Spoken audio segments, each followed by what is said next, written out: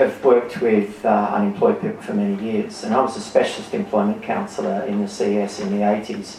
And about a quarter of my clients were people on the invalid pension and disability support pension, which was a guaranteed income. They weren't under any compulsion to look for work. No, but what I'm saying is that these people were some of the most desperately demanding clients I had in terms of wanting me to help them get work. So the issue for me is that it's not necessarily a matter of consequence of whether we have work tests or things that compel people to look for work.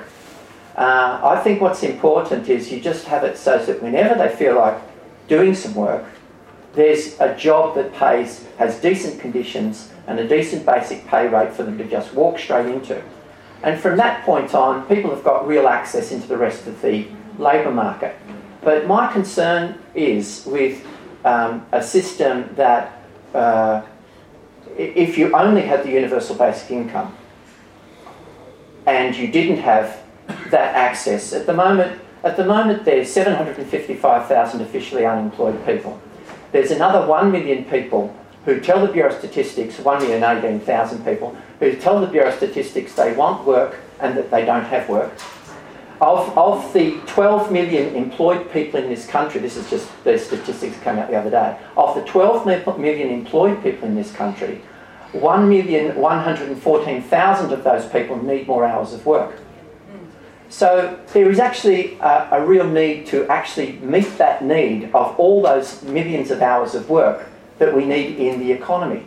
And if we go scave, if we just satisfied, at a conservative estimate, if we provided 1.5 million people with, say, another 20 hours of work a week, that's, 30 million hours of work per week that we could be enriching the whole society with.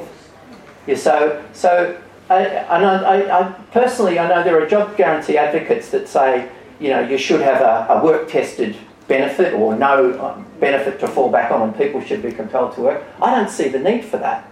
I think that if you had both systems in place, I think a whole lot of people who currently are living on pensions and benefits and nothing would flock to have pull $687 a week or whatever the minimum wage is. That's what I believe personally.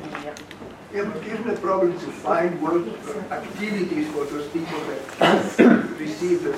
We did a survey about 6 years ago where 5 of us spent 7 months on the phone talking to local community development people in every local government district around the country, just saying, if money wasn't a problem, what jobs would you get done around your district that would improve the quality of life of your people?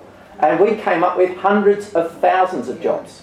There's no missing need there. It's simply a matter of just providing the resources to mobilise that unutilised pool of labour that we already have. There's 39 million people waiting for Centrelink to answer the phone.